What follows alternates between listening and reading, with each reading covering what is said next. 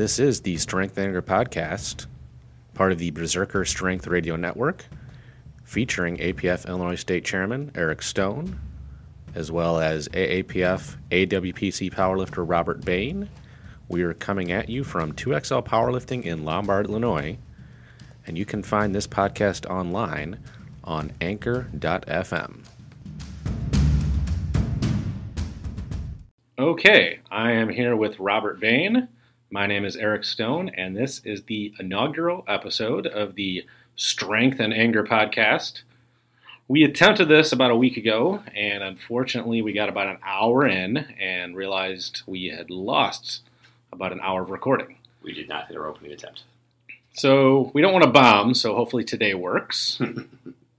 Today we're mainly going to go through kind of Bain and I's history in the sport of powerlifting. And then from there, we'll just talk a little bit about what our future plans are for the show. I dropped this a little bit in the preview episode, but I'll go over very briefly what the origin of Strength and Anger is. So, and Jackie listened to it and corrected the story a little bit. So it started with a fight that she and I had. My wife, Jackie, fellow powerlifter, and I think I went into whatever the argument was. Was it a fight? Like a full-on fight or like a kerfuffle? It was beyond a kerfuffle, but below like a full fight. Like, It was definitely an argument. Okay. And she was mad that I was just so, like, calm throughout the fight, I think because I'm not as emotional as she is, which is not a very high bar for me. And she said, "Don't you feel anything?" And my response was, well, all I feel is strength and anger. It's so amazing. That's such a great story. So fast forward maybe, I don't know, not even that far, less than a year, I was on one of my very few drunken adventures at a lake house of a buddy of mine. And when I was drunk and flipped a couch, broke an end table, I called my wife and yelled into the phone, strength and anger, much to the laughter of all my buddies who were there with me. Now, had you shared the story with them when you did this, or did you just do this at random? They had heard the story. Yeah. Okay. They liked it. Okay. So that's where strength and anger comes from. No self-hate or drunk. Yeah, it doesn't happen particularly often. It does not. I don't know that I want to get totally drunk like that again, pass out, puke, flip tables, or flip couches, break tables. Yeah, I tend to be an angry drunk. Which get drunk with me, one, because if you get angry with me, what's going to happen? And then I'm kind of a fun drunk. You've seen me drunk plenty of times. Have you been drunk or just slightly buzzed? I don't know. You just see me drink a whole lot. Yes. So let's start off with the Bain story. How did Bain get started with lifting? Let's start with kind of how you got involved in sports and then how that transitioned into powerlifting. Sure. So I'll do my best to kind of run on the same track we did with the inaugural episode. I don't know how much of my story got into it, but all I posted was the story of strength and anger. So beautiful, perfect. So no one's heard this yet, unless you've listened to me on other things. So my parents basically told me, like, we don't care what you do as long as it's legal and as long as you put your heart into it. And this was at a very young age. They told me and my sisters this. And I chose soccer just because it was fun. It was really interesting to me that this was a game that was played around the world, but for some reason was not played here as much. And so it just fascinated me. And had a really good coach, played a really big part of my life. And so I played soccer all through growing up. Moved to Iowa. And the weird thing about Iowa, other than even fewer people played soccer than in Northern Virginia where I was born, is everyone looked like me, and it was just very odd. A lot of white people in Iowa. So, nice thing though, again, I was a big fish in a small pond. I continued playing soccer. I played all through high school, played in college, had some opportunities to play after that. And then I moved to Chicago, and I'd always been lifting. I'd always been kind of training to be stronger as a player. Rewind just a little bit, when I was in college, I got hurt, and long story short, they told me if you had some meat on your bones, you probably wouldn't have gotten injured. You just had a little stinger, you'd be fine. I was about 145, 150 pounds when I graduated high school. For reference, how tall are you? I'm 5'8". Okay, so you were freaking skinny. Yes, and well, for those who have seen me, my legs definitely have some decent mass to them. They, well, while not as big, similar in proportion to what they are now. When I was that weight, and also again for reference, I am now 5'8" and 260 pounds. So gained a little weight since then. So the buffet and the weight room were very good to me. Moved to the Chicagoland area, and I got hurt playing soccer in my early 30s, and decided to kind of go back to square one and kind of build everything back up. I was doing powerlifting movements at a YMCA in Des Plaines, and basically this creepy Russian dude, who I say that very affectionately because I love Greg. He is awesome. He's an amazing human being. Greg sees me lifting and tweaks a couple things. It was really odd because he was staring at me in the mirror. He wasn't actually staring at me. This is very strange. And tweaks a couple things with my footwork. Shows me how to keep my back tight. Throws another plate on each side. I think I was squatting like 405. So I had never taken that much weight, back squat before. And was actually moving it faster than the sets I was doing before. Because again, just a couple little things that he tweaked. So, okay, I'm intrigued. You know what you're doing, so I'll follow you. He pushed for me to do a powerlifting meet. And so spring of 2014, Illinois State meet, I did my very first powerlifting meet. Is this the guy that wears the shirt that says Deadlift Academy on it? Yes, it is. Oh, okay. I've seen him. Is there an actual Deadlift Academy, or is that just the T-shirt? So that's him. Okay, so he is the Deadlift Academy. He is. Greg is the Deadlift Academy. And again, I am incredibly thankful for Greg. I always joke about the creepy Russian dude whenever I tell the story of how I got in the sport. I am very, very thankful for his friendship and for his early mentorship. He changed the trajectory of my, honestly, a lot of things I do in my spare time in my life because he basically said, hey, you could be strong if you didn't have your head up your ass. So, so there it is. So that was just a really cool turning point. The next year, I planned on doing the state meet again, and a friend of mine from Iowa, who I didn't realize had also got into powerlifting, completely separate from me, was coming back from an injury, and said, "Hey, I'm coming out to do this meet in Iowa. You should come with me." Turns out it was the same meet. So meet up with him, and that's when I'm introduced to kind of a wider community here within powerlifting. So I met at Fattest Illinois Lifter, Barzine Vaziri, met a bunch of other folks. Barzine just made an impression on me because the man could eat, and I was in awe of how much this man could eat. And again, the community and the intensity of everything that was going on. And I mentioned this the last time we talked to it. The very first meeting we went to, we saw some dude's face explode everywhere. It was incredible. Doing a squat, and I was like, I don't know why I like this, but I really do.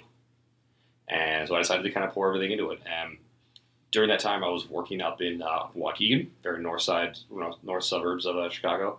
And I started looking around for something that was going to make me a little stronger. The YMCA just wasn't going to do it for me. And turns out the Mazda Garage gym was based about 5 minutes from my office. So I walked in July of 2015. I met Eric Morozier and basically told him, say, hey, I want to do this. I think I'm pretty strong. I think I could benefit from being here. And that was when they were in version 3.0. I know you have some history with the Morozier powerlifting team, and so you can probably talk about that a little bit. And they were getting ready to move into their current facility, which we affectionately call 4.0. Right. Monster Garage, which actually literally started in his literal garage of his house, and then went from that to like a 1,500 square foot warehouse space. Something like that. And then 3.0 was what, maybe 6,000 square feet? No, not even that, probably 4. 4, and now it's what, about 10?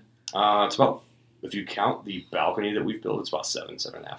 Okay, and this is Monster Garage Gym, which is in Waukegan, Illinois. Correct. At one point, I think was in Gurnee. It was, yes. I think he lives in Gurnee. Waukegan and Gurnee very close to each other. Yep. Yeah, Waukegan, Gurnee, and Libertyville, that whole area is all pretty tightly packed in. So started going there, and since then I've been able to compete all over the country, all over the world. Which has been Sorry for the random text messages. Apparently, I've been receiving. I don't know how to separate my text message from my computer. I don't know how it got connected in the first place. It's your Apple login. I understand. I just don't know why I'm getting notifications on my computer for my phone. Someone smart It's the cloud. No one understands the cloud. Yeah, I don't understand the cloud. Someone at me at 2XL Powerlifting and let me know how to turn that off.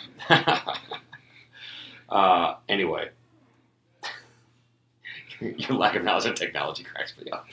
But you're the one who's had this whole thing up, so I can't really say anything. So, so I started competing, and since then I've been able to meet tremendous friends, seen unbelievable places. I've again been all over the country, all over the world to do this weird sport where we basically work out in front of people. So let's go back a little bit to your first meet. Yeah, please. Again, as we talked about this the other day, I said, it's been a while since I did my first meet, and I've been to so many meets and ran so many meets now, not to put myself over, but it is hard to put myself back in that mindset of, how it was walking into first meet. Sure. Plus, when I did my first meet, I was a high schooler. So it's a kind of a different context when you're 17, I think I was, versus 30, whatever you were. Yeah, I was like 31. I should have the day after 32. Oh, okay. So, what I was just very shocked by just how intense it was. I saw the different teams that were around. The Monster Garage had a big group there. A lot of the CrossFit boxes had a large number of people there, and you continue to see that in a lot of meets where they come out and kind of show out. And I loved everything about it. And then I saw the individuals that were kind of around by themselves, and yet I saw people cheering on their opponents. As I kind of understood how the weight classes work in the divisions, it blew my mind that I saw, because in playing soccer, I would never do that. Not until either we were out of the same divisions or, guys that I played against, either I moved on to college or they did. As long as we would never play against each other, then we were friends. But anytime we would play against each other, then of course you're not. And so it was very intriguing to me that this truly was a community versus just a competition. Yeah, I do think that is something that attracted me in my first meet, even as a high schooler, and I think is unique to powerlifting. Maybe unique to strength sports in general. I don't have as much experience with Olympic lifting or strongman. I don't think it's the case in bodybuilding. No. We've seen Kai and Phil. It might be in some of those other sports, but I think that is something unique in an overall perspective to powerlifting. Is that there is a feeling of, like you said, community and camaraderie that I personally had never gotten in a sport other than on a football team, but that was only within that team. It certainly wasn't with other teams. No. And I think it comes down to in theory, your opponent is common. It is the iron, it is the weight, is your opponent versus the actual person. Even though, yes, you're counted in the standings against somebody else, but at the end of the day, we're all against the same thing, and that's the iron and gravity. Right. You're not pushing physically against the bar. Right. With your opponent. It's you versus the weight. Right.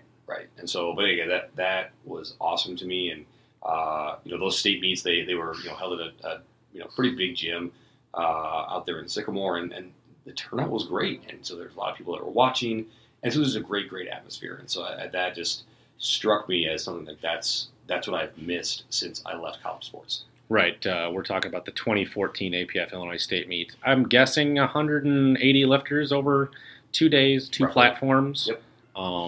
So, I mean, for a new lifter, and that's actually why here at 2XL Powerlifting we've started doing some of these like beginners meets, because I think some of even the local meets, like the state meet, have gotten so big that it can become, it's a double-edged sword, because it can be cool to see it, but it also, I think, to some lifters can be intimidating, especially if you don't know what to look for or where to go kind of thing.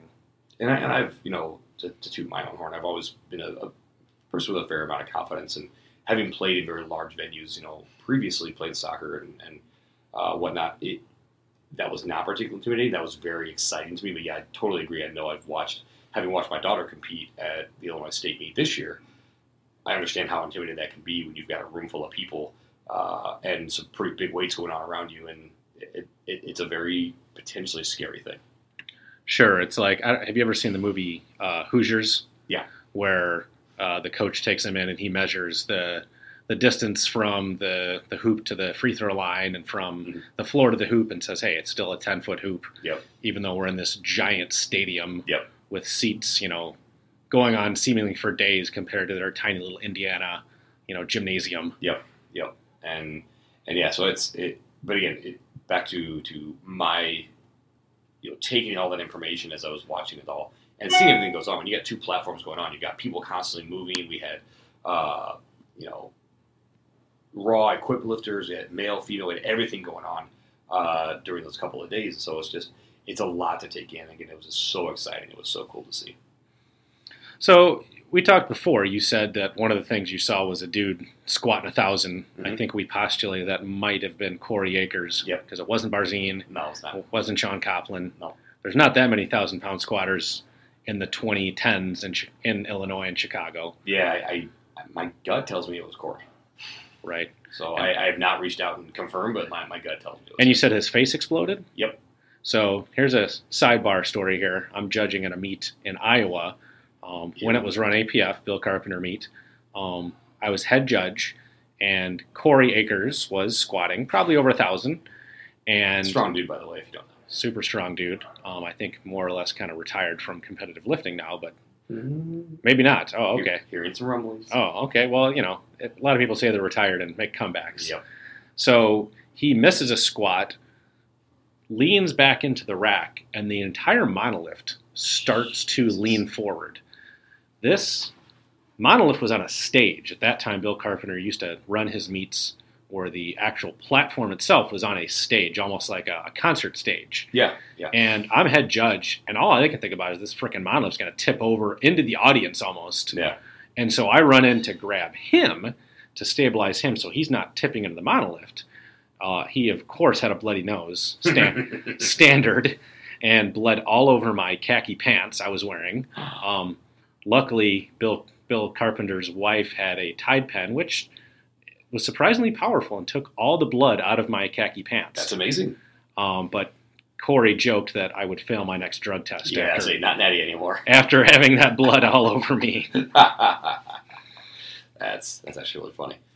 So let's go back to kind of that environment you talked about. Mhm. You've got the environment of the meet, and Yep. then at some point you decided, hey, I want to take this environment and transfer it to what I do, not just at a meet, but in training. Yep. And so describe what the difference was between training on your own versus then starting to train with the Mrocher team and at Monster Garage. Sure. So training on my own, and when you train in the commercial gym, you're rarely by yourself. There's usually some folks around, and you've known me for a few years. I'm generally a pretty friendly guy, and especially in the gym, I'll talk to people. And my issue was is that I like to get better, and I understand that it's going to take people critiquing me to get better. And where I was lacking at a commercial gym is no one was either willing to or able to. Greg was the first one and the only one, and really I got about an hour a week with him when he was at the Y. I was not willing to travel around and see him, and honestly I didn't have time to go around to wherever the Deadlift Academy was going to be at. So I was training on my own. I was looking at YouTube videos, but again, it's all me. And my issue was there are plenty of days where I get back from work and I'm tired and I'm just not feeling it. And I needed an environment that I could come into, and that it helped me switch it on. Same thing happened when I was in college. College sports almost becomes a job, right? And because I did football for a couple of years, Division III, and that's only Division III, and it is like at least during the season, it's like your whole life, right? And so it was. But I had an environment where I went to where I had guys that pushed me super hard because they were good, and so I wanted to get to an environment like that, and I knew that's what I needed. So I started looking around, and the very first thing that popped up on Google was the Monster Garage, and I recognized how close it was to where I was at. I was like, this looks cool, and so I reached out to Eric, and when I walked into the gym, it was one of those it's very tough to articulate, but just the intensity of that environment. If any of you listening have ever been around Steve Brock, that man is he's a volcano, and in an exciting way, not a bad way. He just brings this intensity everywhere he goes, and I just watched the training session the first time I went, and I watched him, and I said that this is what I want. I fell in love with that group immediately, even though they were all equipped guys. They were not guys I would necessarily be competing against or with. I was like, this is the environment I want to be in, where every day almost felt like competition day. Yeah, and I do think people that have only trained on their own, and when I say on their own, sure, when you're in a commercial gym, there are other people there, but you're not training with them. No. And even when you're training here at 2XL or at Monster Garage, even if you're not training with a group, if there's other people working out, it's a more communal environment versus Export LA Fitness, YMCA. Like Right. everyone's got their earbuds in, their headphones on.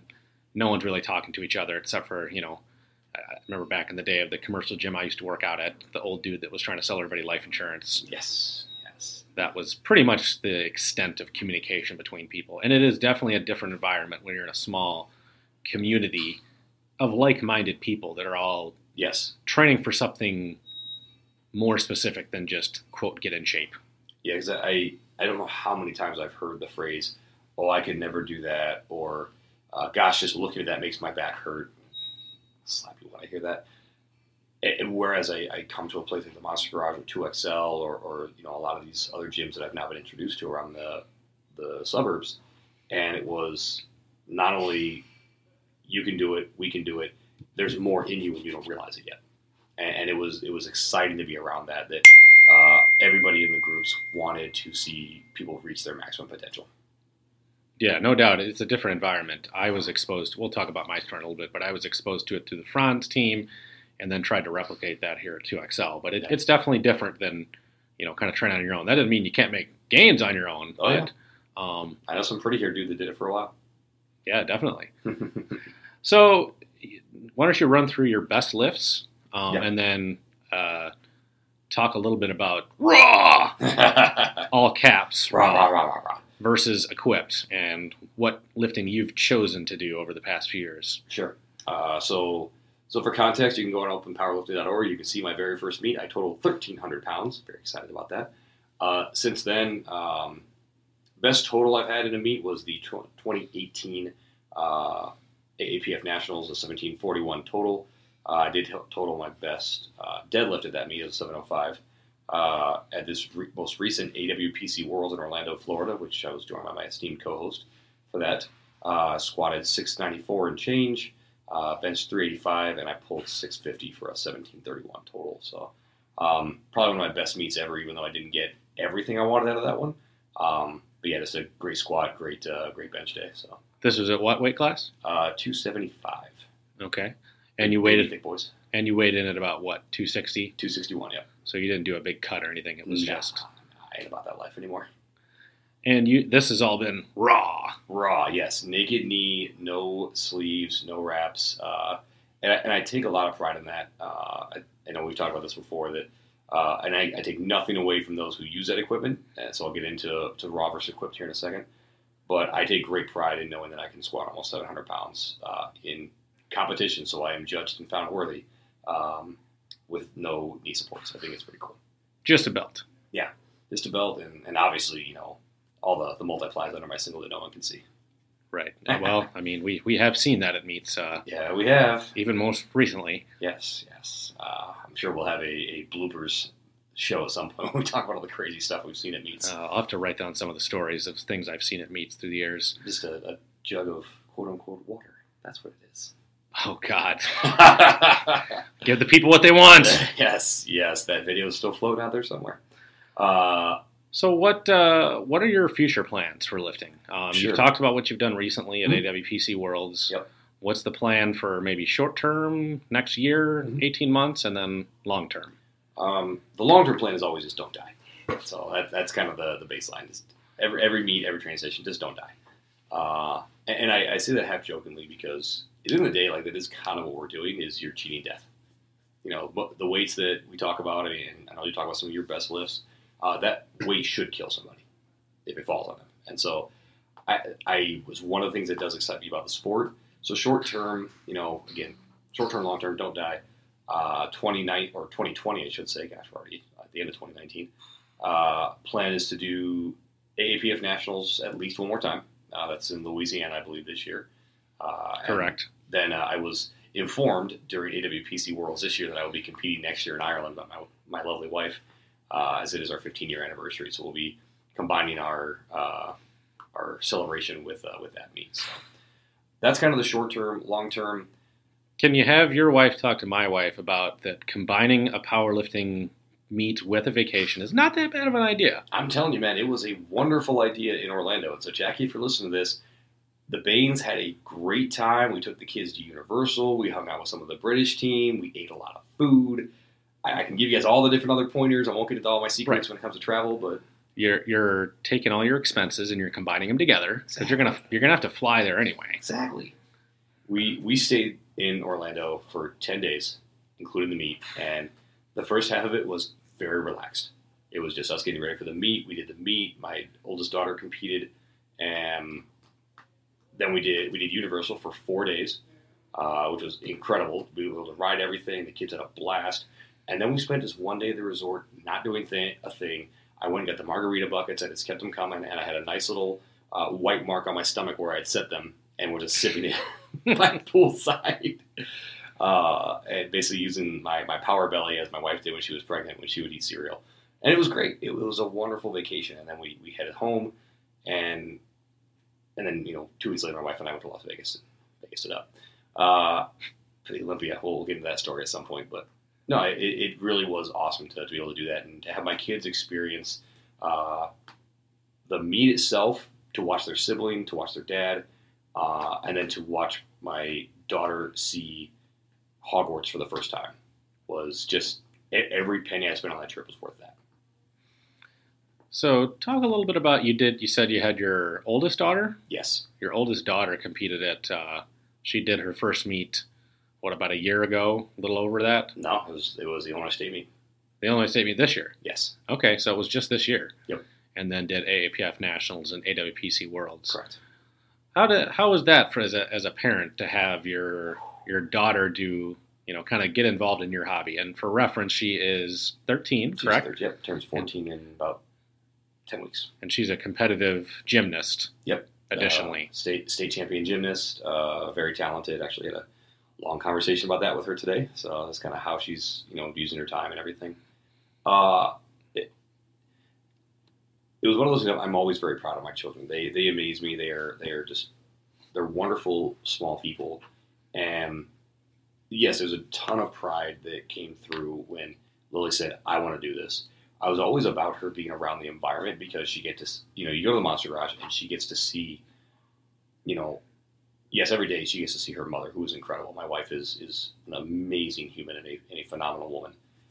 And when it comes to athletics, Nick has a very different view of fitness than I do, and that's not bad. It's just different. Lily gets to see people at the top of their game. She sees Crystal Tate, who's going to go down as one of the best to ever do it. I don't know if she'll go down as the greatest, but she'll go down as one of the best. Bianca Hernandez, an incredibly underrated lifter that I think people will know for a long time.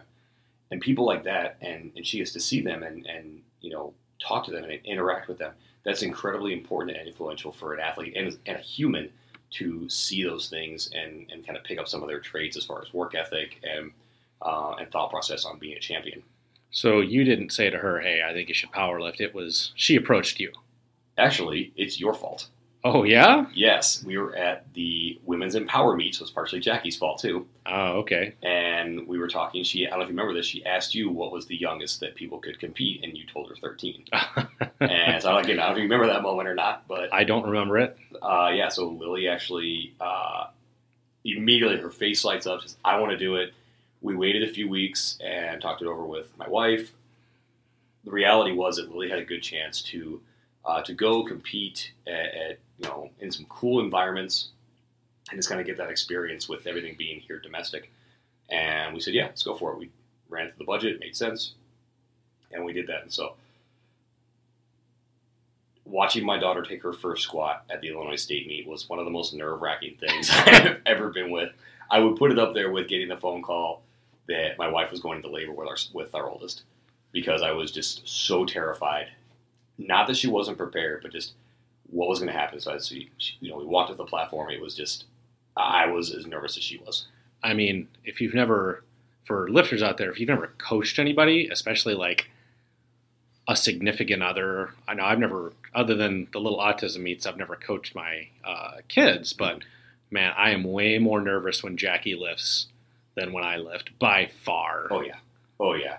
And because you're helpless, you can't do anything about it when they're up there. You can yell at them, you can hope that your coaching did what it's supposed to, but at the end of the day, they're up there on their own. Correct. And that was, I told her that. I said, I will be right next to the platform, and the platform is yours. Like, that is your stage, and just go do what you do. And it's so cool once she got that first squat, and it was, hey, you're in the meet. like, you're in now.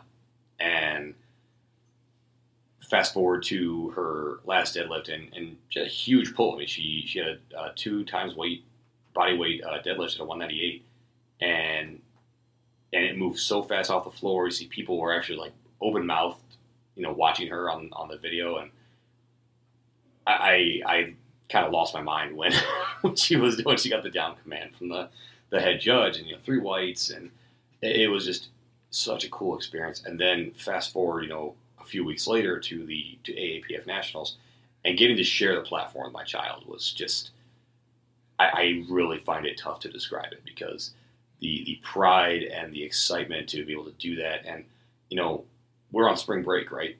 And like when you go back to school, you're going to talk to your friends like, what'd you do? Oh, I went here, or I did this, or we didn't do anything. We stayed at home and it was cool. What'd you do? I went and won a national title. I just like that's and I got to compete with my dad. Yeah, and then and I qualified for Team USA with my dad.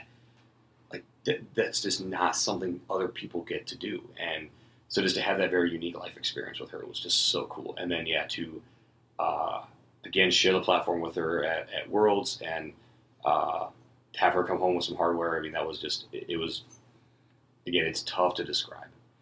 Nerve-wracking, yes, but then the excitement and the elation is just so cool. And she'd had some experience competing. It wasn't like she'd never been, quote, on stage before. She'd competed in gymnastics. Yep. And so she is, dealt with that, dealt with judging. She understands all that. But then you get to a world meet, and it is a little different. You hear the accents, the different languages. We've traveled. Obviously, we're down in Florida, so we're not close to home. You didn't sleep in your own bed. It's just different. Yeah, for those lifters who've only done local meets, it is, and I'll talk about my first experience with that in a little bit, but it is different. Going on an airplane, being not at your home gym or even your home state or your home city, and having different people there, and like you said, not sleeping in your own bed. It's a different environment than when you're just doing a local meet, that you can drive to and from the same day. Yep. And so, yeah, it's just really cool experience, and excited for, her baby sister wants to do it too. And so there's a, chance you may see 3 Banes on a platform here soon. Oh, can we handle that? I don't know, man. Because again, my daughters have my personality. They're very intense. So it could be interesting. So that's kind of the long term. At some point I will hang the belt up, and I'll just kind of coach the kids. Because I do want to get back to the sport, because it's given me a lot. But that's kind of the long term. Other things long term, maybe there's a couple extra layers going on me. We'll see. We'll say for sure, but we can only hope. Yeah, you never know. Okay, so maybe you just run through how many kids you have and their ages, so we get a little frame of reference on Lily, who competed. Yeah, sure. So there's literally just like a gaggle of Banes that shows up at meets. There is a lot of us, man. We roll deep.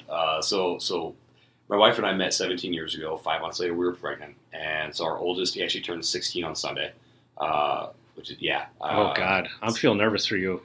It's not even my child. But here's you guys have all met Austin. He's like the most laid back, chill kid. He's on his phone. He's good to go. One of the reasons why I actually got very excited to meet and to get to know Eric was through the autism meets, because my oldest is on the spectrum, and I thought this is such a super cool thing to be a part of and to raise money for. And so he turns 16 here soon. Lily is 13. She turns 14 in November. Our youngest son, Nolan, is 11. He is a trip. He's in 6th grade, and he's something else. And then my baby girl, Ella, she's 9. She is a unicorn. She is a phenomenal young woman. And she's the youngest of 4. She has to fight for everything, and so you can't say anything to her. She's very intense. And so that is the tribe of Banes. And what do you do outside of this environment of powerlifting at your normal everyday activities? Yeah, I work in logistics. I've been doing that for about 12 years now. Been working up the people management side for quite a while. I'm a director of operations for a brokerage out in Naperville. I've worked at some pretty cool places, a little startup company called Uber at one point. Like I said, I worked up in Waukegan at a contract packaging and manufacturing group. When do those stock options become available? Oh, that is November 6th, sir. Oh, exactly November 6th, of course. Yes. Not that I'm counting down or anything. 10:06 a.m. That's when it all transferred over. Fully vested. Yeah. So, we'll see, man. It'll be interesting to watch how that all goes on. But, so that's kind of me in a nutshell, kind of where I came from, how I, have come up in my short time in the sport and kind of all the fun stuff, I think I get to now turn the tables on you. Okay. Unless you have more questions for me. No, I think we've talked for 30 minutes about Bane. I think so. That's probably everybody's fill at this point. So I'll start with kind of when I got started in the sport. Rewind all the way to the year 2000. Well, before you get into that, so prior to getting to powerlifting, what was your athletic background? Oh, sure, yeah. So I started playing soccer. Actually, you and I, same parallel there. Up through middle school only, though, I played soccer. And then I just preferred football as a sport. I mean, I liked playing soccer. Whatever. I was probably a better soccer player, but I just like football. My buddies all played football, so I decided, well, I'll just play football and I'll use my soccer skills there and become a soccer-style kicker. Yep. Followed my brother's footsteps. The superior style, by the way. Yeah, of course. It's funny. I used to go to these kicking camps back in the day, which is a whole nother story. Man. It's a whole weird environment. You know, you're gone for 3 days. Kickers in general are kind of like, kickers and punters are different. They're weird. It's a different breed of football player. They're like totally on their own. Yep. And so imagine like 20 of them all together staying in a college. And we had a few of the toe hackers that had the shoe with the rectangle on front of it. No kid, really? Yep. Wow. The old school toe hackers. There was about, in every given kicking camp, there'd be one or two. I legit thought that when I saw people have that, I did not realize it was a insert for the shoe. I thought they were missing part of their foot. Like they're a club foot. Yes, I legit thought that. I saw some NFL guy who kicked, I think he actually held the record for longest field goal, a 63-yarder. Now, I think he actually did have a club foot. He did, but I saw other people with that insert. I'm like, oh, so you can't be a good kicker if you don't have half of a foot? How does that work? So, yeah, I got into football, and football led me to lifting. And it was very short after the time that I started in football and lifting that I decided I liked lifting better than football. Now, I continued to play football because, I liked football even though at West Aurora we were very bad back in those days. My junior, senior, we went 2-7. Ouch. My former teammate, though, Nate Eimer, shout out to him. He'll probably never listen to this podcast, but doing very well as the head coach at West Aurora now. They actually made the playoffs the last couple of years. Nice. But that's kind of what got me into lifting. And then from there, on this crazy thing called the internet, I found out about powerlifting. The interwebs, you say. So back in the old days of the interwebs, there was no face pages or Insta chats or tweeters. Yeah. Take tweet. There was these old school pin board message boards or bulletin message boards. But not Pinterest, folks. There was no Pinterest, definitely.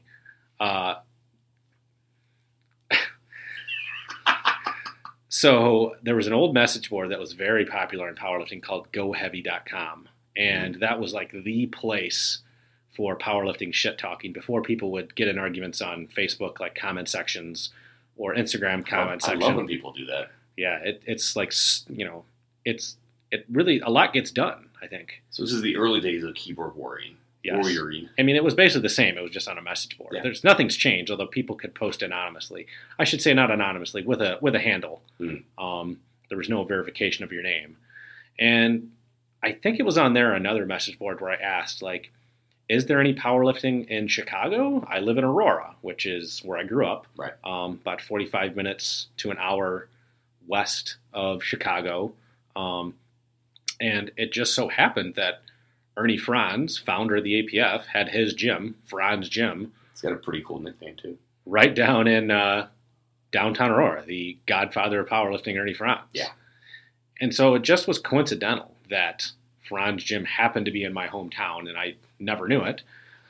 So I went down there to Franz Gym, and I think my mom and I both went and chatted with Ernie and maybe Amy Jackson. Yeah, little scared stoner. Only, what's funny is that, I played soccer, I played football. Up through college, I was never Eric. No one ever called me Eric. Mm-hmm. It was always Stone or Stoner or Stoned. Other than, when I'm in trouble, once people know my last name, a month maybe. It's funny, in high school, I was either Ken Stone's brother or Stone, or maybe both. Oh yeah, high school I was always Bane. But even now, like as a professional, like I'm an executive at the company I work for, almost everyone refers to me as Bane. So got into powerlifting after talking to Ernie and Amy Jackson at Franz Gym, and the Illinois State meet in the year 2000 was right there on the third floor of Franz Gym. Nice. Franz Gym at that point was a former furniture store, 3-story building, and he held the meets at that time on the third floor, and you almost felt like the floor was going to break when you put the deadlift down. So I've heard. It kind of reverberated. Floor 2 was where he had literally go back to pumping iron, Yes. old school chrome machines that had probably been there forever, but were totally usable. Oh, I thought it was Arnold smoking weed down there. No, there's no weed. That might have been in the basement with the homeless dudes that lived in the random rooms. Glorious. No, the second floor was all, chrome machines. First floor was his store, so any kind of random powerlifting gear you could imagine. For some reason, even though he made all his gear custom, he had stock sizes sitting everywhere. The same things would be sitting on sitting on the hangers for years. And so Amy Jackson said, well, you need a suit. You need a suit. And in those days, there was no Raw. This is our next episode. There was no Raw. It was just equipped. How did you live? Yeah, if you power lifted, you just put on a squat suit. Or, you could have bought a singlet. Yeah. People mostly just used that for bench, over the bench shirt in those days. So she gave me a double-ply poly suit, because Ernie said, well, we could put you in a canvas suit, but, you got to at least go 100 pounds over your max before you can break parallel. And I said, whoa, Ernie, let's pump the brakes there. Let's start with maybe something just a step below that. Sure. Got a double-ply poly suit. Amy said was loose. Took me 45 minutes to get into. And then I went home and I tried it again with help from my brother, my dad, my mom. Also took me 45 minutes, and we were all just sweating balls. Jesus. So I was like, wow, this is powerlifting. Yeah. But I did my first meet, and like you, the environment is what really enticed me. Everybody was very supportive. Mara Sternberg, God rest her soul, was the announcer. She had a literal 1970s mic, or maybe even a kind of mic that you saw Elvis pull down from the ceiling. Yes. The silver mic with all the horizontal lines on it.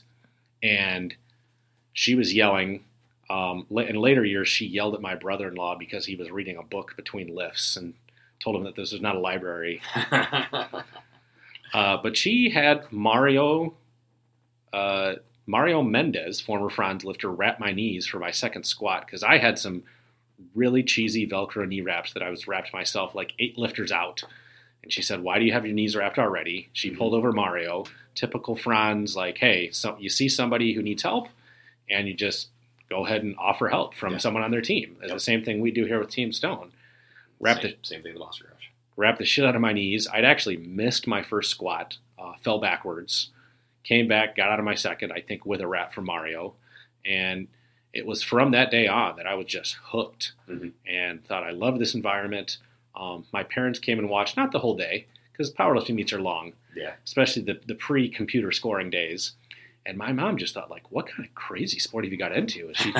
She came in when during bench, and dudes were walking around in canvas bench shirts, and she's like, why are all these dudes walking around like zombies with their arms hanging out in front of them in these white, tight shirts? Yep. I loved it, and I didn't honestly think there was anything off. I never thought, why aren't we doing this raw? I just thought, oh, this is powerlifting. This is what you do. Yeah. Bought a squat suit, and then later, I think my third meet, bought a denim bench shirt. Yes, back in the day, denim was the preferred material for bench shirts. That's a whole other story. Canadian tuxedos. That's that's a whole other story. We'll go into the Inzer and Ernie Franz lawsuits and how that involves the IPF. That'll be a whole show we could go through. So my first kind of big meet was then I traveled to the 2002 AAPF Nationals in Pensacola, Florida. Nice. And as we talked about, which is just a terrible town. Yeah, I mean, I liked the meet. I've been to Pensacola. It's a terrible town. It was on the beach, so that was the positive. The meet itself was on the beach? Well, the hotel was near the beach, I guess. Okay. That's fairish. But like you said, kind of traveling to a meet was a whole different environment. I did the O2 Nationals, and then I did the O2 AWPC Worlds in Georgia. Here's a whole other story. L.B. Baker ran that meet and then later went off to break off the APF WPC, and for a time somehow claimed he had control of the APF and WPC. Huh. He actually had AmericanPowerliftingFederation.com registered and World Powerlifting. No, I think that's all he had. He just had that. Mm-hmm. I don't think he had WorldPowerliftingCongress.com because we had that still back then. But he claimed to have control of the APF somehow. Whole nother story for another day. He and his cohort started the World Powerlifting Committee, not to be confused with the World Powerlifting Congress, but just happens to have the same initials as WPC. Not confusing at all. This is WPC. Right. Sidebar there. But Eric do that a lot, actually. That's okay. I got a lot of sidebars. I love it. So it was around that time I was still playing football and powerlifting, and it was in 04 that it was kind of apparent that my football career was kind of coming to an end, and I just... The Bears weren't calling? Yeah, definitely not, although... They were desperate for a kicker, man. I'm just saying. Now they're not, but they were. My brother went down... My brother was thinking about going downtown and trying the kicker challenge. I was too, actually. In his day, my brother and I and Ken Stone more than I probably could have made that, but he went out and kicked like the day or two before and was like, I just don't have the accuracy anymore. I think he said he had the distance, but the time, he probably hadn't kicked a football in 15 years plus. Okay, that's fair. And I also heard the people down there in that challenge, like it was on like super slick surface. Yeah, it was not ideal. So I don't know that he would have made it even if he had been on his game, but he considered it. He and I both former college kickers. But I was actually invited to a meet at the Olympic Training Center. First meet I bombed out of. Nice. That was non-optimal. That was in 03. That was with AAU, and it was Ricky Del Crane's father, God rest his soul, who gave basically everybody red lights on depth. Nice. I got a white light from the other side and the head judge, but got a red light on every lift from that. And I think all three of my squats, I bombed. So I got a white light from Steve Dennison, current USPA president. Mm-hmm. I got red lights from the head judge as well as Ricky Del Crane's dad. So the head judge red lighted me on all three of my squats, despite getting a white light from the side. And I was done with AAU powerlifting after that. Yeah. I think they've kind of gone into obscurity anyways. Yeah, I don't think I ever hear anything about them anymore. Yeah, they were decently big for a little bit there. Yeah. And where it kind of takes a turn is around that time, on the internet, it was always, hey, like if you want to be a part of powerlifting, and I'll back up. After I quit football, like you, I decided that I wanted that team environment was missing, and I didn't really miss football, but I did miss hanging out with a team, and I missed having other people around, and I wanted to train with other people like you. I wanted someone to critique me. I wanted a coach. I wanted, people to go to meets with. And so I, like you, started with the Marussia powerlifting team back at around, it was 03, 04. I'm not 100% sure when. I was too busy having kids. Around that time, Marussia was still at Rich East High School, where I met my wife at the Marussia powerlifting team. Yeah, heard that story. It's a great one. Actually, Marussia suggested that I ask Jackie out. Yes, I love this so much. And it was around that time that Marussia was moving from Rich East up to Libertyville High School, where he currently is an assistant principal, and then later started Monster Garage out of his garage. Mm-hmm. At that time, he had a little setup in the Rich East weight room. He had a monolift, competition bench, powder-coated plates. Mm-hmm. So here's an interesting sidebar about Marussia. We had to always lift with the same weights. Yeah. So the same weights were the squat, the monolift, and the bench were right next to each other, but the deadlift platform was on the other side of the gym. And so they would literally carry the plates from over by the benches over to the deadlift platform so that they could use those same plates. And then Jackie and our former training partner, Shara, used to load up the deadlift bar with all the plates and then roll it across the gym to the deadlift platform. Yes. so they didn't have to carry them all over. Find a better way. Right. So I started training with the Marussia team. Unfortunately, that was around the time he was starting to disband and move up north. Yeah. And it kind of turned out that we kind of had our own little pod of myself, my future wife, Jackie, and another woman who trained with us, Shara, who is super strong. I certainly wish she would have kept in the sport. Her name is still on the board. Yeah, she squatted over 400 at 148 and had handled 500 in training. Had she gotten through it, and between the years, she had the strength for 500. And this was geared, because that's all there was back then, but at 148, and I think even as a master at that point, she was in her early 40s. But we started training still at Rich East, but on Saturdays, it was Saturdays, we didn't have anybody to squat with. It was just the three of us. And you could bench with three, you could deadlift with three. It's hard to squat with three. Yep. So we started training at the Franz team on Saturdays and, becoming a part of that team. Mm-hmm. That's, I think, when my lift shot up unbelievably. I went from a 500 squatter to a close to 700 squatter in a couple of years. Nice.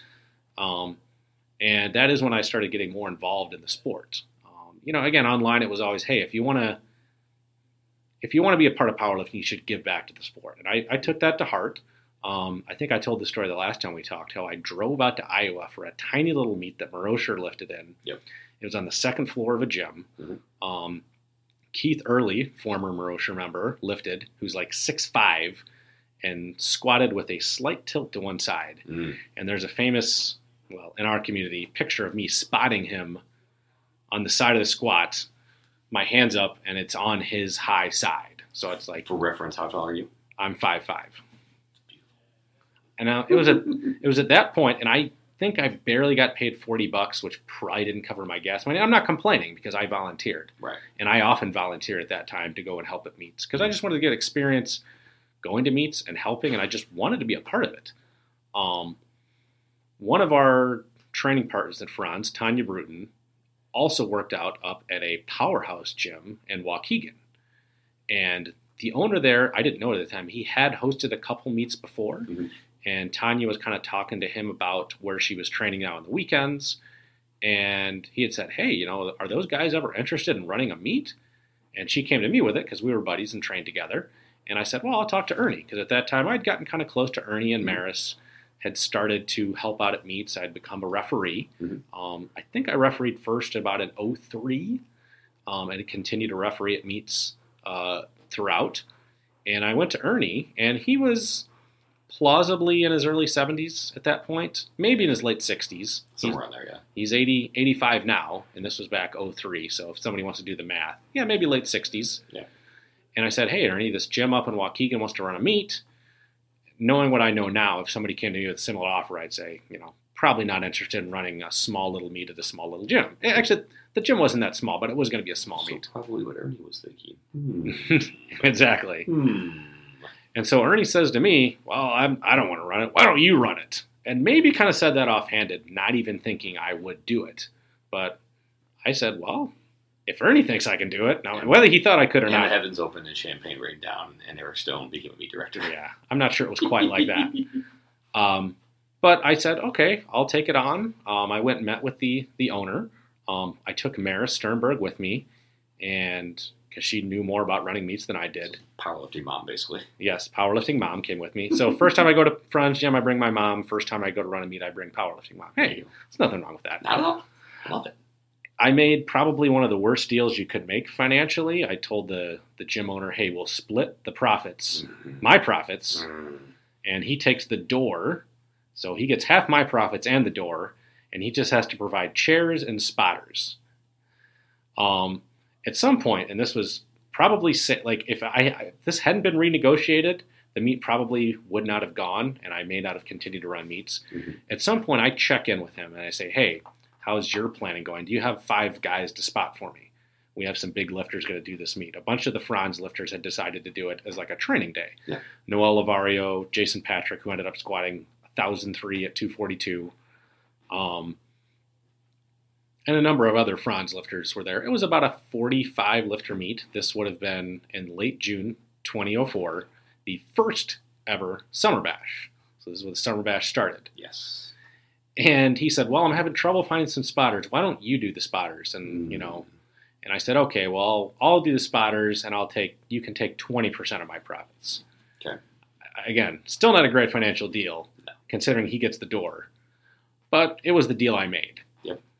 And so I honored it. Good lesson to learn. Yeah, definitely taught me for future meets. And, the meet, it wasn't great. But I learned a lot, and I think it went well enough that I could continue. And Ernie and Maris both encouraged me. Hey, you did a good job. Yeah. Even from that point, I didn't know everything, but I think I knew what I didn't know. Okay. And I was willing to learn, and I was willing to ask questions. So I think when people talk about what does a meet director do, it's basically an organizer. It's organizing people. The day of the event, I try not to schedule myself to do anything, kind of like a manager would at an office. You're not necessarily doing all the work. You're overseeing the work. You're making trust me, ask my people. They'll tell you I don't do any of the work. You're making sure the work gets done, and you're managing people. Yeah. And that's essentially what a meet director does, in addition to just organizing tons of little things and logistics. Herding cats. Right. I remember borrowing Marosher's bench, which at that time I think was still at Rich East. I don't think he'd moved it into the garage. He hadn't formed the garage yet. Yeah. And so I think maybe I put that in my parents' van. I don't know if I kept it in their van or something. I went down to the basement of Franz. Jim had Tex, Ernie's old worker, who was, partially handicapped. Now is in a wheelchair. And I don't say that with any disdain, but he was even at that time. And took about an hour and a half to show myself and my friend Todd Sharbert how to take apart the monolift. Oh, jeez. Put the monolift on, a 1930s furniture lift elevator that he still used. Jeez. And did you have to go hand over hand to pull it up and back down, or almost? Jeepers, man. And my friend Todd and I drove that up in his truck and set it up, and he was there with me the next day because he had come later to help take it down and get it out of there. And he said, "Wow, the thing we put together has 1,000 pounds on it." He's like, "That's kind of scary." A little bit. No, he's gone on to have a successful career in construction, so it's not as though he didn't know what he was doing, putting things together. Excuse me. But that was the start where I started running meets. I was always interested in lifting, and so I decided to major in exercise science and physical education in college and become a strength coach. That's maybe a story for another podcast, but from there, I worked at a couple places, Velocity Sports, Right Fit. Velocity was like a sports performance training place. That was such a great facility. 20,000 square feet. We had 30 yards of turf. We had a basketball, volleyball court. We had a batting cage. We had a 50-yard track. It was an unbelievable venue for all the things. It was an unbelievable venue for running events. And we ran the second summer bash there, which was when the meets really started to take off. That had 90 lifters, including Laura Phelps's very first powerlifting meet. That's crazy to me that her first meet was here. And she had just come off doing, I think, figure competitions. Yeah. And I remember talking to her coach at the time, her coach telling me, and that was at the time where it seemed like, I don't get this as much anymore, but people would call me on the phone about meets and go through their whole life story of lifting. Wow. It's like I would be a 15-minute conversation with old dudes. I remember a long conversation I had with a dude complaining about gear versus rod, and I was just like, yep, yep, and he kept going on and on about all the gear. I'm like, do you want to send me a check for this meet, or? It's like Barbara Walters, man. He's bring the best out of people. Right. Becca Swanson lifted in that summer batch too. Bill Carpenter lifted in that meet. Maybe after this podcast, I'll dig up those results and post them online. That would be cool to see. I still have that saved somewhere, and that was probably my first big event. And that's when I kind of realized, oh shit, I really need to get my shit together and figure out how to run this more efficiently. And that's when we decided to look up how to do things with Excel, to do the scoring, not do it by hand. Believe it or not, there was no computerized scoring, even back in the early 2000s, at least here in Chicago. That's crazy. There was definitively not the program that we use now that does everything. Yeah, I mean, you click the weight, and it goes. We had a separate program called Barload that projected the weight on the bar. So you had someone to do that would have to punch in the weight, and then you had a different person to do the Excel program that ran the scoring. You had yet another person doing the score cards, which we still use. So it was got to check all the maths. It was definitely a more involved operation than what the program we have now. Sure. But through those first two places I worked, I student taught in the fall of 2005 and could no longer train at the Franz team, unfortunately. And so in '06, myself and my wife and our first training partner that we used to bench with on Sundays started Team Stone. And Jason Visney was our first teammate.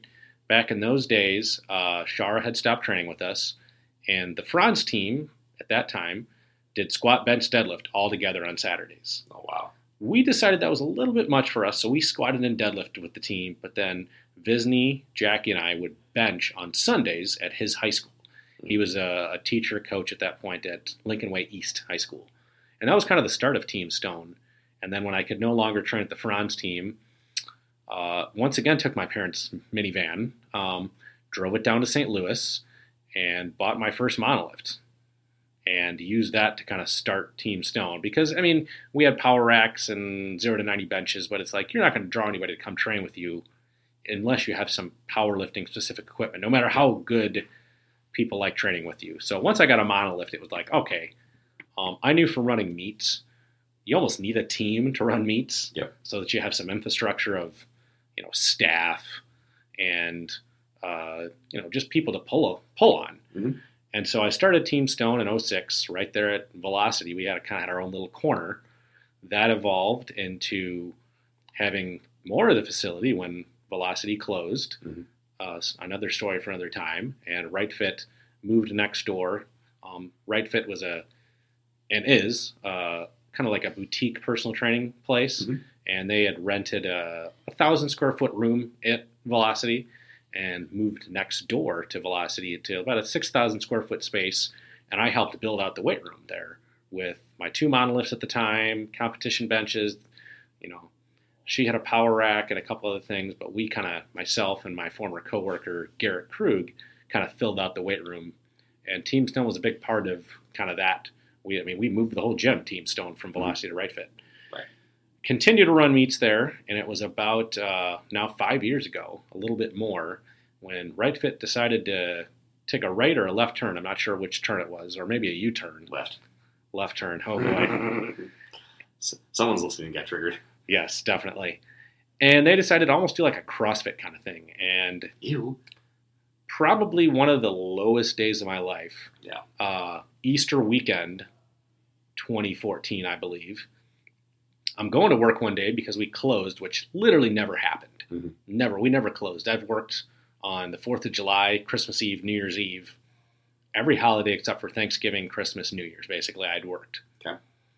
And we were closing for 3 days, and I wasn't really sure what was going on. I kind of heard some rumblings, but the first day, I am driving there and just throw up. I'm legitimately have the stomach flu or a virus or something, and I can't make it in. The next day I come in, all my shit from my desk is just thrown in the hallway. The story blows my mind. Literally, everything from my desk is in the hallway. All the Team Stone stuff that we had, like our specialty bars and other stuff, we didn't have the whole closet, but they had made the closet out so that it could fit our specialty bars.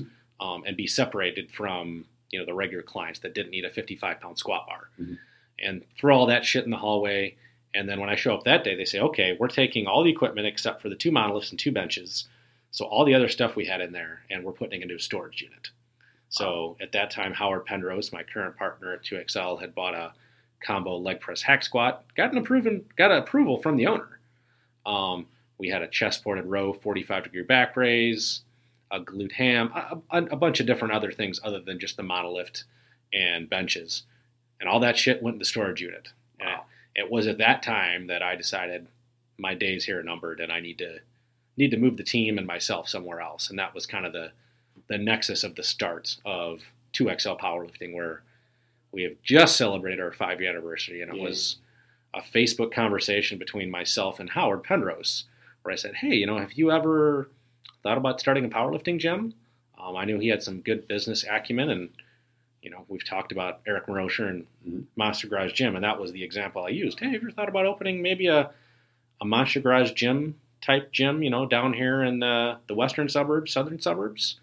And that's kind of where it started. And here we are 5 years later. 2XL Powerlifting has expanded quite a bit. We could probably talk on that maybe another podcast a little bit more on everything that's gone into that. Yeah, it's it's a tremendous facility, but it's more important than 2XL is Team Stone has grown tremendously during that time too. And the meets have grown tremendously as well. And Yeah. 2XL has allowed us to do a lot more from running meet perspective than just the big three we used to do, which we, basically State Meet Summer Bash, Raw Power Challenge. Yeah, and now with the expansion, you guys have been able to host AWPC Worlds twice, 3 times. So it depends if you say. You've been the director for those meets. Well, I ran AWPC. I've been the director of AWPC World once. We helped run it 10 years ago in Okay. 2009. Okay. I've helped run AAPF Nationals twice, once with Amy, once by ourselves. Mhm. We ran APF Raw Nationals. Yep. We're running the WPC Can-Am and helping with the WPO this year. Yep. And then we're going to be hosting the biggest meet I'll ever do next year, the WPC Worlds. Yep. Which could be anywhere from 600 to 1,000 lifters over somewhere in the neighborhood of 4 or 5 days. Yep. That's and that's exciting when you think about it. When you go back to little 45-person meet Right. in Waukegan. And what I didn't include was we ran the meet on a aerobic studio stage. It was a solid stage. It wasn't like a faux stage. Right. Going back to my bad financial deal, the owner, after he said he couldn't get the spotters, told me, and this is the first Summer Bash again, he told me, well, I can still get the chairs and this audio system. He had this little cheesy audio system that barely projected noise at all, and he had no chairs. He had like 3 chairs, and we were using like aerobic steps. And I think he ran out somewhere and got some more chairs because I yelled at him, and I'm Right. like, what the F? You're at least supposed to get me chairs. Right. I can't remember how I got off on that. Oh, that's how we started That's with that start. Yeah. aerobic steps and literally we ran the meet in an aerobic studio. So imagine like where you do step aerobics or Yep. whatever. That was the size room we ran the first Summer Bash versus Wow. now we're running them in hotels, and the Can-Am is going to be a big convention center. Yeah, that's amazing. Now, all that said, and a lot of folks that will listen to this, they know you as Eric Stone, who's 2XL director of meets and basically controls all our futures here in the sport as Supreme Overlord. Not too shabby of a lifter yourself. Can you walk through some of your best lifts or some of the ones you're most proud of? However you want to put that together. Sure, yeah. So always been an equipped lifter because again, back when I started, that's all there was, and I always lifted. I shouldn't say always. I mostly have lifted APF because that's where I got my start with Ernie Franz. I have done a few other federations. Ew. Here's a funny story. I did a NASA meet one time, and NASA, not like the Aeronautical and Space right, not the Association. spaceships into space to the moon, but the Natural Athlete Strength Association, who do run powerlifting meets, and I wouldn't say bad meets or anything like that, but they have this separate division called Power Sports, where the first lift is the curl.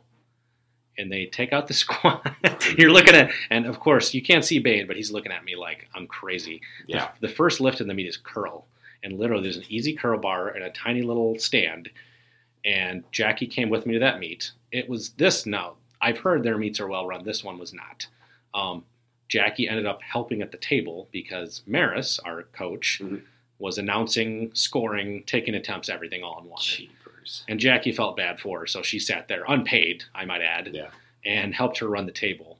I just did bench deadlift, single ply, because Mm-hmm. it was just, hey, I'll try something single ply, Mhm. because I had some single ply gear. I'd maybe done single ply once or twice before. But yeah, the first lift is curl. It's curl, bench, deadlift for power sports. CBC. And Jackie said, after that, It's a CBD. It's perfect. oh my God, CBD, wow, yes. Jackie said, you're never doing another NASA meet again. Said, that was stupid. That's wonderful. Cur- I enjoy when the spouses tell us like Curls this are is what you're doing. or this is Curls are stupid, Yeah. was her comment. It's not wrong. So yeah, my lifts, I've always lifted gear. I guess that's where I got off on that tangent. Yeah. But best lifts in competition are a 727 squat, in a full meet, a 451 bench, Mhm. and a 551 deadlift, all equipped and all at 181. Nice. And just recently, the last couple years, I've kind of been doing bench only, partly because the business is so busy, partly because of meets, Mhm. partly because I've been traveling with one of my clients to compete. Just recently benched 475 Nice. at AWPC Worlds, also at 181 and equipped. Broke an AWPC Submaster record. Not a biggest record in the world, but I had attempted that same exact weight 3 times. Yep. Last year's Nationals, this year's Nationals, and finally got it at this year's World. So it was Beautiful lift. fairly gratifying to finally grind that out after trying it 3 times. Yeah. Superior handoff from the Robert Bain. Yeah, you know.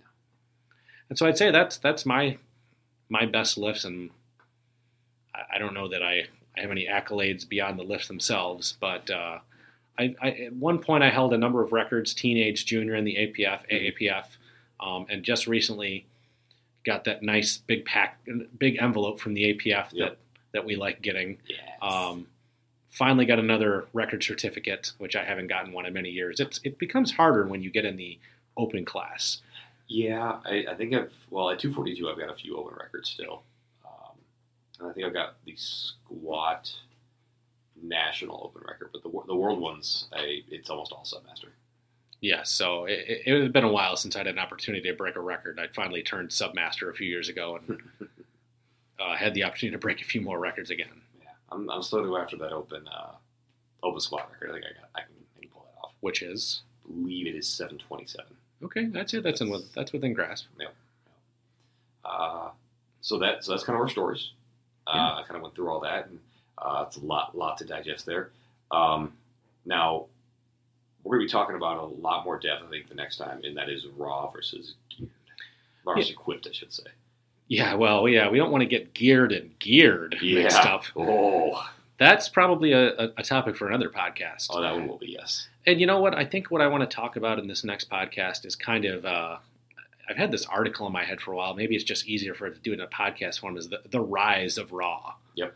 And I've got some statistics I've worked through, and I keep all the records of all my past meets. Mm-hmm. And at least from the APF perspective, I can't speak to every federation, but I can kind of show where, 2000s powerlifting was very, very big up through about 05, 06, and geared powerlifting was really, really big. Mm-hmm. The WPO was at that time at the Arnold Classic. Yep.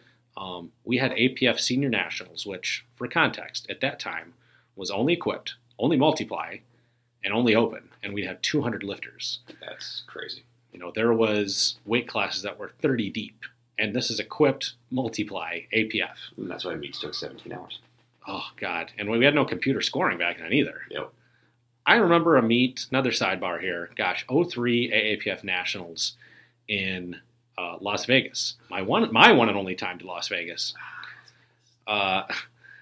They, for some reason, thought they could run 2 sessions, and I think each session had like 3 flights in them. And again, this was all equipped, and no computerized scoring, and they didn't have any judges.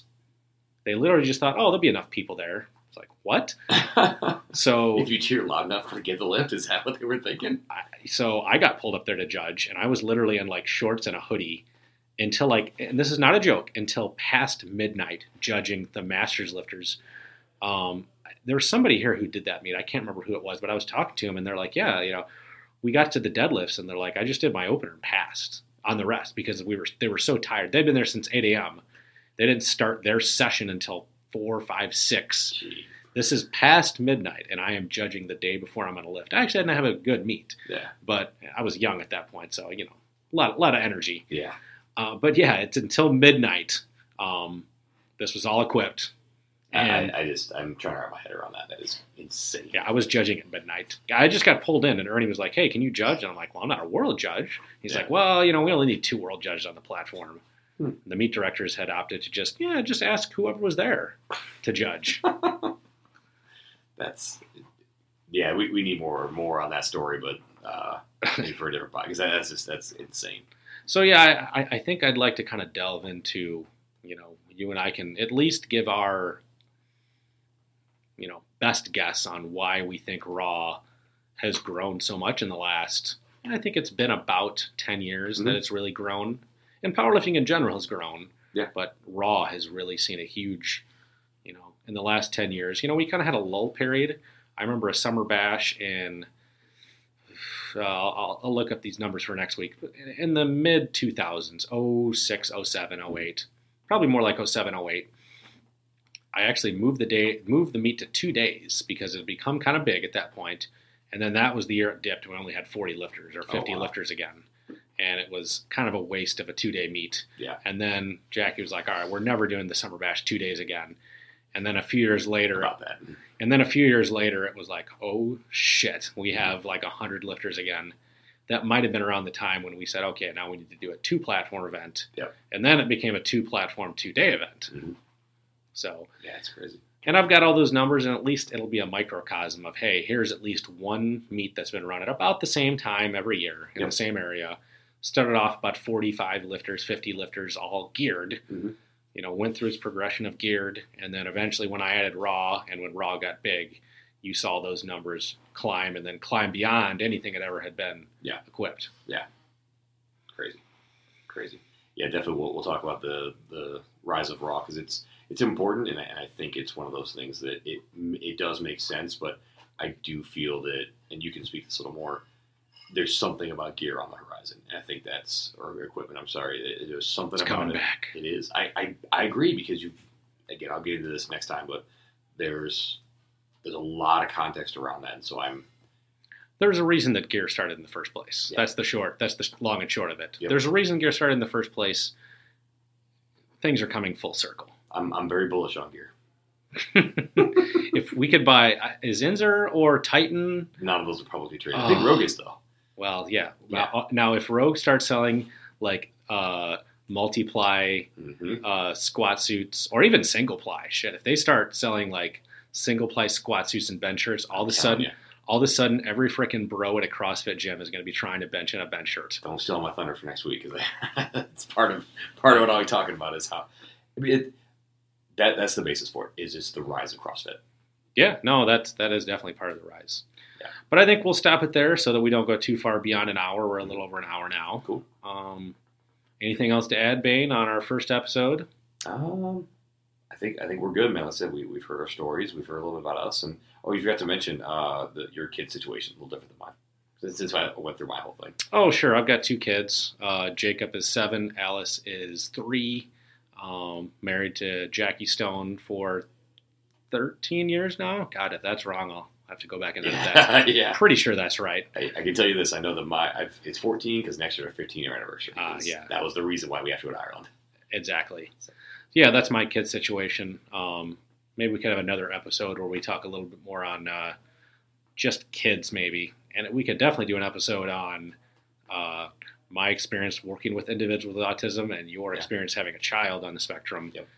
Might be a totally different perspective. Not totally related to powerlifting, but I don't think would be a bad discussion to have. No, I think it's important. I think it's a good thing, and it brings that these wonderful humans to light. Because I think they give so much to life. That's all I can say.